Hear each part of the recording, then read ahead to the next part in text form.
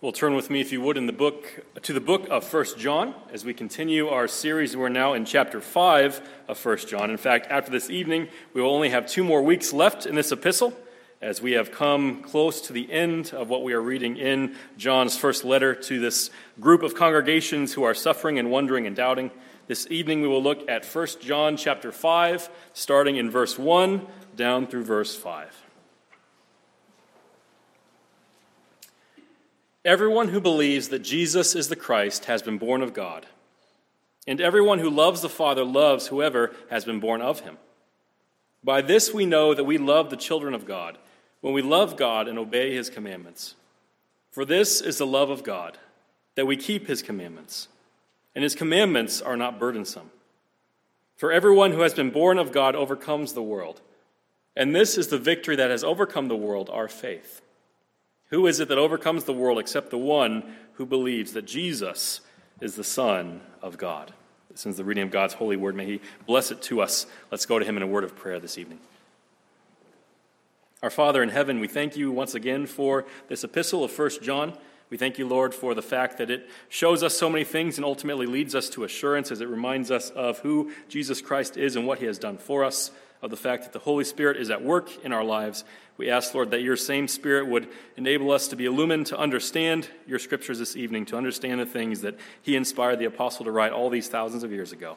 And we ask that we would see more of Christ in it. And we pray these things in Christ's name. Amen. Well, you'll note that it's a rather short passage, just 5 short verses that we're looking at this evening, and you may wonder, why exactly is that? For one thing, read verse 6 on your own time and recognize that that's one of the most debated and sometimes misused verses in all of Scripture. But as we see 1 John 5, 1 through 5, we see really that there's this bookend effect that happens. And it begins in verse 1, everyone who believes that Jesus is the Christ has been born of God. And it ends, who is it that overcomes the world except the one who believes that Jesus is the Son of God? And so this idea of believing in Jesus, believing that he is the Son of God, believing that he is the Christ is really kind of the beginning and the end of this section that John has laid out for us. It really shows us this is a section in his mind that he is trying to fill with certain things, that there's one central theme here, this idea of our faith in Jesus Christ as the Messiah. And we'll see that this evening as we continue to go through it. And of course, we're going to see things this evening that we have seen before. That, in a sense, is what 1 John is again and again, as he continually comes through certain things, certain ideas, certain phrases even, that he has already said. I think of the Apostle Paul's writings, and really what that is a journey. It's a hike, perhaps. And sometimes Paul goes off into the weeds, and you have to come back a little bit, but he always is heading towards somewhere, and it's far different, perhaps, than the place where he began. And so you read Paul's epistles, and you see those sorts of things. This fly is back, in case you are wondering. I haven't seen him in a year. I'm guessing it's not the same one. But in any case, as we see in 1 John, something is slightly different here than what the Apostle Paul normally does. Instead of going on a long, straight march with certain excursions off to the left and to the right, what John does is he continually brings us back again to see certain things that he has seen before. That there is certain repetition, but it builds on itself, and it adds to itself. So we can think perhaps of 1 John as a spiral staircase. And as you're continually going up these stairs, you're continually passing by a place that you've passed by before, but now as you pass by, you're a little bit higher, and the vantage point is a little bit different. You've seen a little bit more, and perhaps your legs have gotten a little stronger from the things that you've already done. And that's what John is doing for us here, and he really brings to bear this idea of faith and the new birth and obedience and love once again to bring us assurance. So we'll see 3 main points, 3 main headings this evening, each in their own turn. First, as we see in verse 1, faith and new birth. And so notice with me again, verse 1. Everyone who believes that Jesus is the Christ has been born of God, and everyone who loves the Father loves whoever has been born of him. And so this is the beginning of this section that John lays out for us, and we can see right away that the key emphasis here, although we see faith popping up again and again, the primary thing that John wants us to know is that we can know that we have been born of God. And so we can ask at this point, what does it mean to be born of God? Well, we have a number of different things that we say about this, a number of different phrases perhaps. We say sometimes born again or born from above. In addition to born of God, we sometimes use the more technical theological term regeneration. of being basically made new, of a work of the Holy Spirit, that as we hear the gospel proclaimed to us outwardly, that inwardly he does a work and makes us new and makes us respond to this and makes us live towards God where previously we were only dead in our sins. That seems to be exactly what John is getting at here. It's a familiar word, a familiar phrase in John's writings as well, we know. In John chapter 3, in the Gospel of John, we see this phrase taking an important point in the conversation between Jesus and Nicodemus. And John is bringing it out again for us this evening. And so what exactly is he saying here? What exactly is his point as he brings out the new birth and the confidence this should bring? How does this bring us assurance? Well, he says, and he outlines in different ways, as we'll see throughout these 5 verses, that really this new birth, this work of God, this work of the Holy Spirit is the source of these other things. It's the source of our faith in Jesus Christ, of our belief that he is the Son of God, that he is the Savior. It's the source of our love for God and for each other that ultimately is manifest in our obedience to God's commands. And so what John is reminding us here is that it all begins with the work of God. It all begins with the regenerating work of the Holy Spirit, because there's a certain logic here that John continually comes to us with. And he says, first, God has acted on you. As a result of that, you believe, and then you love, and then you obey. And oh, by the way, if you love God, the one who has acted upon you, you will love his children. We've seen that in the weeks leading up to this. John says it again for us this evening. If you love God, you will love his children. You will love the others who have experienced this new birth, who have been born of God, who have the same regenerating work of the Holy Spirit in this life. And so what comfort this would have brought to John's original audience. Remember their situation. They were in churches and a group of congregations that had seen people walk out, had seen people go away. Those who had claimed to be professing the same faith, believing in the same Messiah, believing in the same Savior, in the same gospel, and they had gone away from it. And instead, they were now what John refers to as antichrists. They were those who had either set themselves up as a replacement for Christ, or at least were in opposition to him, and they were trying to actively recruit those people in the church who had remained to follow after them. They were evangelizing in a sense. And so imagine what comfort these sorts of words would bring to those people, the people who had remained, because they might be wondering, why am I still here? Why have I remained? Am I right? Am I on the right track? Have I stayed when I should have gone? Should I have gone with them? How do I know that I will not leave at some point in the future? Well, John is reminding them that this, first and foremost, is a work of God. That assurance ultimately comes to us, that we can know that we have been born of God, and the comfort isn't in our knowing, it's the comfort in the fact that what we know is that we have been born of God. And so John reminds us of this, what comfort this should bring to us as well. We live in a different situation, but we suffer with many of the same problems, don't we? Many of the same temptations. We have many of the same weaknesses. We have certainly seen people walk away from the profession that they made, perhaps after decades and decades of professing it. And we can wonder, if we're still here, if we're still gathering Lord's Day in and Lord's Day out, morning and evening, how do we know that this is the right thing? And how can we know that we ourselves will not fall away as well? Can we have any confidence in these sorts of things? Well, John reminds us of the new birth, of being born of God, of regeneration, that this really is the result of divine activity. And that, brothers and sisters, is what gives us confidence. I don't think I need to tell you very much that our work, even our best work as believers, is a complete and total mess. That even the best things we can bring to God, even the best works of obedience, even the best trust that we have in our Savior, even the strongest that our faith ever is still far from the perfection that God requires of those who are going to be in his presence. And John knows that. In fact, if anyone would know it, it is John, the former son of thunder. He recognizes that his faith is imperfect as well, that the people he's writing to have imperfect faith, that their obedience and their love are not going to be perfect. He's already said again and again that we cannot say that we have no sin. Sometimes people take verses in 1 John out of context and try to argue, no, Christians can be perfect, and there's this sort of perfectionism that John is teaching. The problem with that is if you keep reading. Again, John has us on this spiral staircase, and we're going to keep coming around to these points again and again and again, and he's going to remind us of these things. We know that if we are relying any bit on our own faith and love and obedience, then we are relying on something that cannot sustain us, on something that cannot give us any comfort. And so as we consider these things, regeneration and faith and love and obedience, they're all distinct, but they're connected. But God is calling us to not confuse them, to make sure we have the main thing in the main place.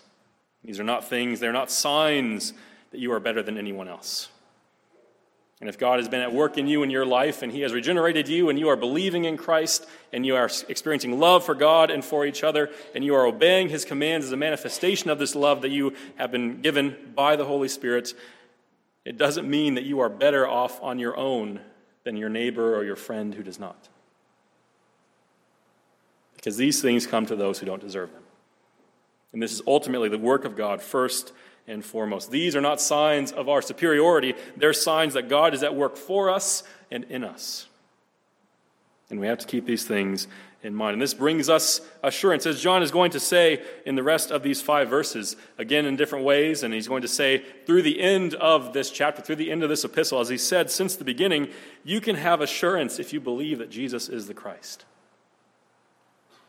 Now, that idea of you can have assurance, perhaps, is something that, again, we need to hear again and again. In fact, in some ways, over these last few months, I've been really thankful to be in 1 John because I need to be reminded of these things. To put it a little bit more violently, I need to be struck upside the head with these things, again and again and again. I come to you as forgetter in chief. And I'm certain that there are other forgetters in this congregation as well, perhaps all of us, who in our weakness, in our doubt, in our sin, begin to wonder, begin to doubt, is God really going to do what he has promised to do? Can we truly be sure? Well, John tells us again and again and again that he wants us to know. In this case, he wants us to know that we have been born of God. And we can have assurance if we believe that Jesus is the Christ, if we're trusting in him for our salvation, because this faith is evidence that God, the Spirit, has done a work in our hearts and made us new. And we can have assurance that if we love God and other believers, those around us, those we can see, and he who, in God's case, we cannot see, that we can also take comfort. We can have assurance because we know that this itself is also a result of the work of God in our lives. And ultimately, as John says, we can have assurance if we keep God's commandments. Imperfectly, certainly. We know even in our Heidelberg Catechism, it goes out of its way to make the point that we only have a small beginning of obedience in this life. We are far from where we will be one day in eternity future. But the fact that we sincerely begin to obey and to keep all of God's commandments out of gratitude is another plank for assurance for us. Again, not that you will obey or love or believe perfectly, but this is evidence of God's work in you. And so as we consider what faith is evidence of, the fact that it's the evidence of the work of God in us, of a prior divine activity, we can take comfort. We can take assurance in this. Our faith, weak as it may be, is in itself not worthy of these things, but it's faith in Jesus Christ, and that faith in Jesus Christ has been worked by the power of the Holy Spirit, the same Holy Spirit who raised Jesus from the dead. And so, brothers and sisters, as we believe, we can take comfort. So this is faith and the new birth. But we see our second heading this evening, faith and obedience, as we look at verses 2 and 3. By this we know that we love the children of God, when we love God and obey his commandments. For this is the love of God, that we keep his commandments, and his commandments are not burdensome. And so we see a very logical order here. First comes the new birth. That leads to faith, and faith leads also to obedience and love for God and for others. Now we know, don't we? We have this recognition as we read Scripture, as we grow up in church perhaps, as we're coming into this later in life even, that Christians have certain duties and responsibilities, that there are certain things that we're to do and there's certain things that we are not to do. But what John is reminding us here very clearly is that without faith, there is no true love. Without faith in Jesus Christ, there is no love for God. There is no love for others. Again, it goes back to this setting, this idea in the Heidelberg Catechism of guilt, grace, and gratitude, that great structure of the Christian life. That we were guilty and that we deserved condemnation and eternal wrath. That God was gracious to us, and especially we see that in the sending of Jesus Christ to live and die and rise again for us, and to enable the Holy Spirit to make us more and more into his image after he has made us new and brought us to true faith in Jesus Christ. And then what does the Catechism do? Does it say, well, you have no responsibilities, you have no duties now, there is nothing for you to do because it's all been done for you? No. It reminds us that it has all been done for us, and that is exactly why we have something to do now. That is exactly why we have obedience to bring to our God, because faith leads to true obedience. That understanding of grace leads to gratitude. And this is John's point once again here. We can think perhaps of Psalm 119. Psalm 119 tells us of many different things. It tells us of the law of God in all kinds of different ways. But in Psalm 119, verse 16, it tells us that the law of God is a delight to our soul. Now you may be reading that and thinking, well, how can David say that? We know, first of all, what David was. David was a sinner like us. We read in 1 and 2 Samuel of some of the things that David did. And after this great story of David is the king that Israel needs, we see that David is not ultimately the king that Israel needs, because David is sinful and weak, much like the people that he is leading. So we can ask, how can David say this? How can we come to Psalm 119 and say this? In fact, I would encourage you to read Psalm 119 this week. I saw when I said 119, there was a little bit of panic that washed over the congregation. We're not going to read it all tonight. But I encourage you this week to go to Psalm 119, to read it, and to ask, how can these things be? And then look to Jesus. Look to the God who is gracious and merciful. Look to the God who saved David, as wretched as he was, the same God who saves you, as wretched as you are. That David is not coming to the law as a way to save himself. He's not coming to the law as a way to maintain his position before God, but he comes to God as someone who is partaking in the sacrifices of Israel, who understands his own sinfulness, who writes psalms like Psalm 32 and Psalm 51, and who understands as a result of these things that this is the true and righteous law of God. That these are the commands, these are the laws, these are the statutes of the one who has been so gracious to me, who has loved me, and who has saved me, even though I deserve the exact opposite. This is how faith leads to obedience. And he says here in 1 John 5 that these commandments are not burdensome. He says in verse 3, "For this is the love of God, and that we keep his commandments, and his commandments are not burdensome." And so we can ask, how can that be? Because we know, don't we, boys and girls, one of the first things we learn when we're younger is sometimes our parents give us rules and they seem like burdens to us. They keep us from doing the things we want to do. They keep us from doing the things that seem like fun that our friends and our family members perhaps and our siblings are doing. And so we can ask, how can it be that these things are not burdensome? Well, considering what John has already told us, considering what he's already told us even in the verses leading up to this, I think we can see this quite clearly. When I was about 5 or 6, as I'm thinking about it, sometime in the mid to late 90s, there was a great storm that came in Omaha, where I lived, in October, when the leaves were still on the trees and the snow and the ice came down. If you lived in Arizona all your life, snow and ice is what happens when water gets cold. And the leaves are still on the trees, and they're very heavy at this point when the snow and the ice comes. Then they start to melt, and they get even heavier, and pretty soon, trees started coming down all over the neighborhood. One came down directly against our house. We're thankful it was so close. Otherwise, it would have had more force and might have come through the roof. Now, that tree is no longer doing its job. It's no longer being a tree, but my parents had the great idea that we could make this into a balance beam in the backyard. And so at the bottom of the hill where we lived, there was all these wood chips and different things, and they cut down the tree to an adequate size, and they put it down because it was a very straight tree, and we could use it as a balance beam to walk back and forth and back and forth. And that's what we did for summer after summer after summer.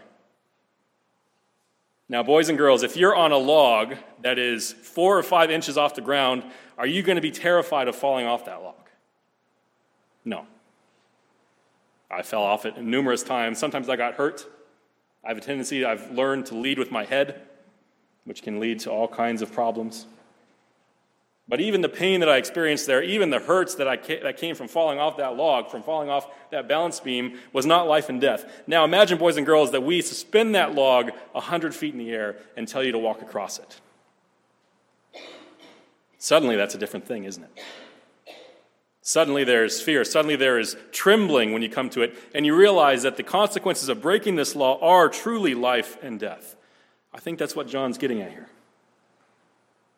He has already reminded us that we are not keeping this law perfectly, that we are sinners, and if we say we have no sin, we are all automatically liars, and we make God himself into a liar. That we have an advocate with the Father, Jesus Christ, who is a propitiation for our sins, who turns away the wrath of God from our sins, and therefore his commandments are not burdensome, because suddenly this balance beam that we have to walk, even though we often fall off it, even though it can be painful to fall off of it, it's not life and death now. Because we are not obeying this for our salvation. We are not obeying this to keep our standing before God, but we are obeying this because of who God is and what he has done for us in Jesus Christ. And that takes the burden out of the law itself.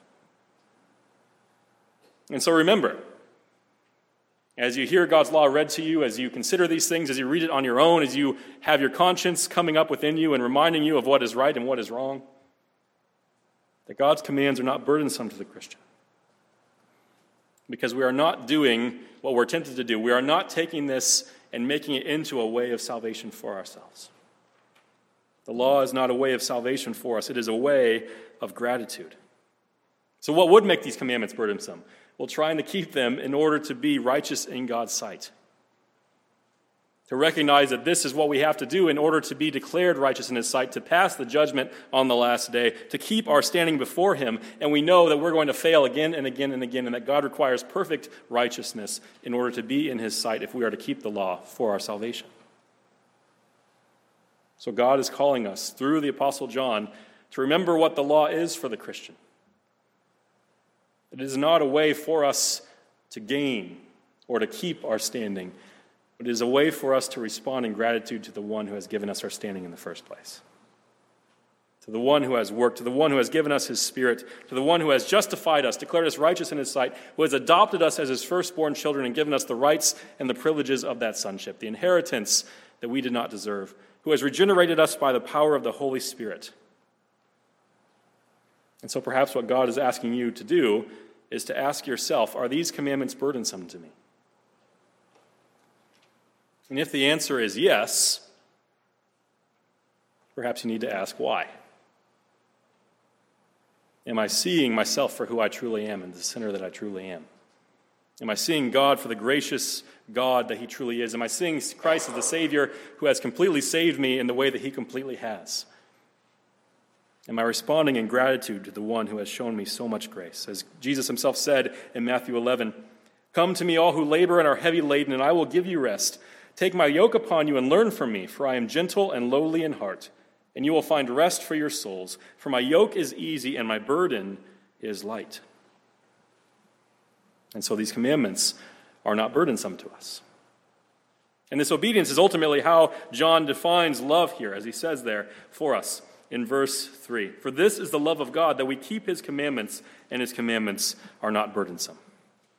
So you may wonder at this point, John has said commands here and there throughout this letter, throughout this epistle. There are really 10 that he gives to us, and often it's two things. It's believe, and perhaps even more commonly, love. And you might wonder, why is John continually commanding us to love? Why doesn't he command us to do other things? Well, I think we can safely say that in that command to love, we have the commands to do all the other things. Because love is what summarizes the law. We read in Romans 13, "Owe no one anything except to love each other, for the one who loves another has fulfilled the law. For the commandments, you shall not commit adultery, you shall not murder, you shall not steal, you shall not covet, and any other commandment are summed up in this word, you shall love your neighbor as yourself. Love does no wrong to a neighbor. Therefore, love is the fulfilling of the law." And this was not a new thing either. This has been that way since the beginning. We read in Deuteronomy chapter 11, "You shall therefore love the Lord your God and keep his charge, his statutes, his rules, and his commandments always." And so sometimes people may try to come to you and say, well, we aren't those obedient Christians. We aren't the law-keeping Christians. We're the loving Christians. I'm here to tell you as your pastor that makes absolutely no theological sense.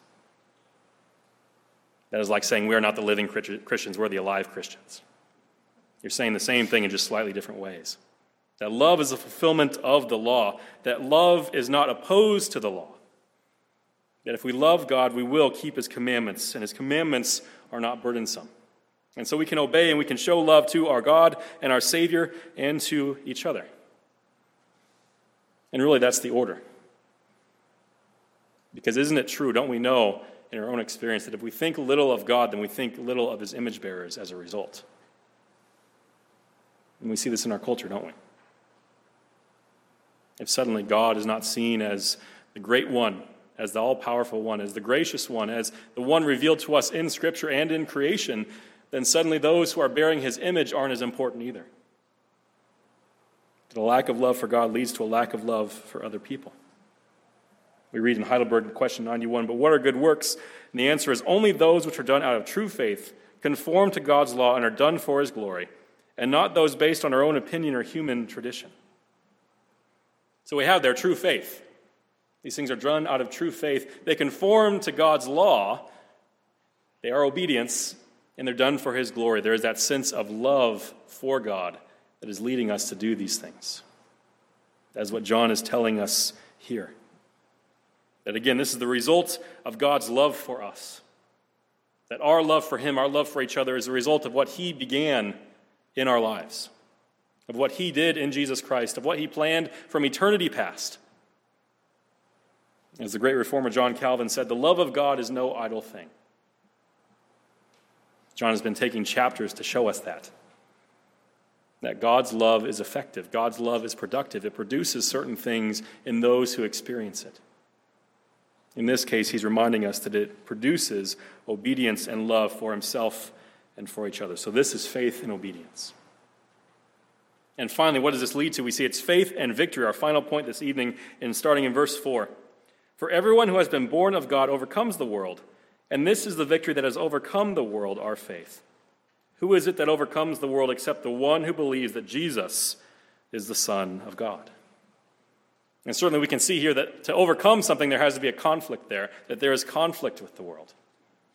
I don't know if you're like my family and your family and you have a group of competitors. It can be sometimes entertaining and sometimes, well, not so great. I remember as a kid, we got the new game, new to us, Jenga, and we put it on the dining room table and we played it once. And we were butting heads so much it was unbelievable. The stress and the competitiveness that really came out with us. We were in a conflict suddenly, an intra-family conflict. And winning became the most important thing. But we see here that there's conflict with the world, and the most important victory that we can see is overcoming the world, as John is saying this. And these people he's writing to originally would know this. They know there's conflict with the world. They've seen it in their own ranks as these people have left, as these people have denied Jesus Christ, the Lord, who they previously professed, as they have come and tried to bring people along with them. They knew that there was a conflict here. Perhaps we can ask the question at this point, do we? Are we recognizing this conflict that we have? Not a conflict of physical weapons, as in a war as we think of it, but a conflict between those who believe and obey and love and those who try to sell us things other than this. If we're in this conflict with the world, if we, as we heard, even as we considered the Lord's Prayer in the Heidelberg Catechism, if we are at war with the world, the flesh, and the devil, how can we have confidence? Well, John reminds us that faith overcomes, that faith gives the victory. He asks, who is it that overcomes the world? And perhaps we would have ourselves many different answers to that question. Well, the one who is strong, the one who is good, the one who is great, the one who pulls himself up by his own bootstraps. That seems to be the quintessential American answer. But John's answer is different. Who is it that overcomes the world except the one who believes that Jesus is the Son of God? And that's a struggle for us, isn't it? It just seems that faith, especially our faith as we experience it, is just so weak and ordinary. How can this be how we overcome the world? Well, very simply, faith is not of the world, and what is of the world cannot give victory over the world. As much as we're tempted to look to worldly things to give us victory, they cannot. That is only faith that gives us the victory. And it's not in verse 4 that some who believe overcome, but that everyone who believes overcomes. Think of this in John's context. Think of this in our context. We're not left wondering, is God going to be there at the gates of heaven on the last day at the judgment saying, well, this one can get in because he believed, but this one believed and she cannot get in? That those who trust in Christ are welcomed in. Those who trust in Christ have been given this victory. Brothers and sisters, God is calling you to believe this. Even when life gets tough, even when the world is hard. And it's not just faith itself that overcomes, but faith in Christ.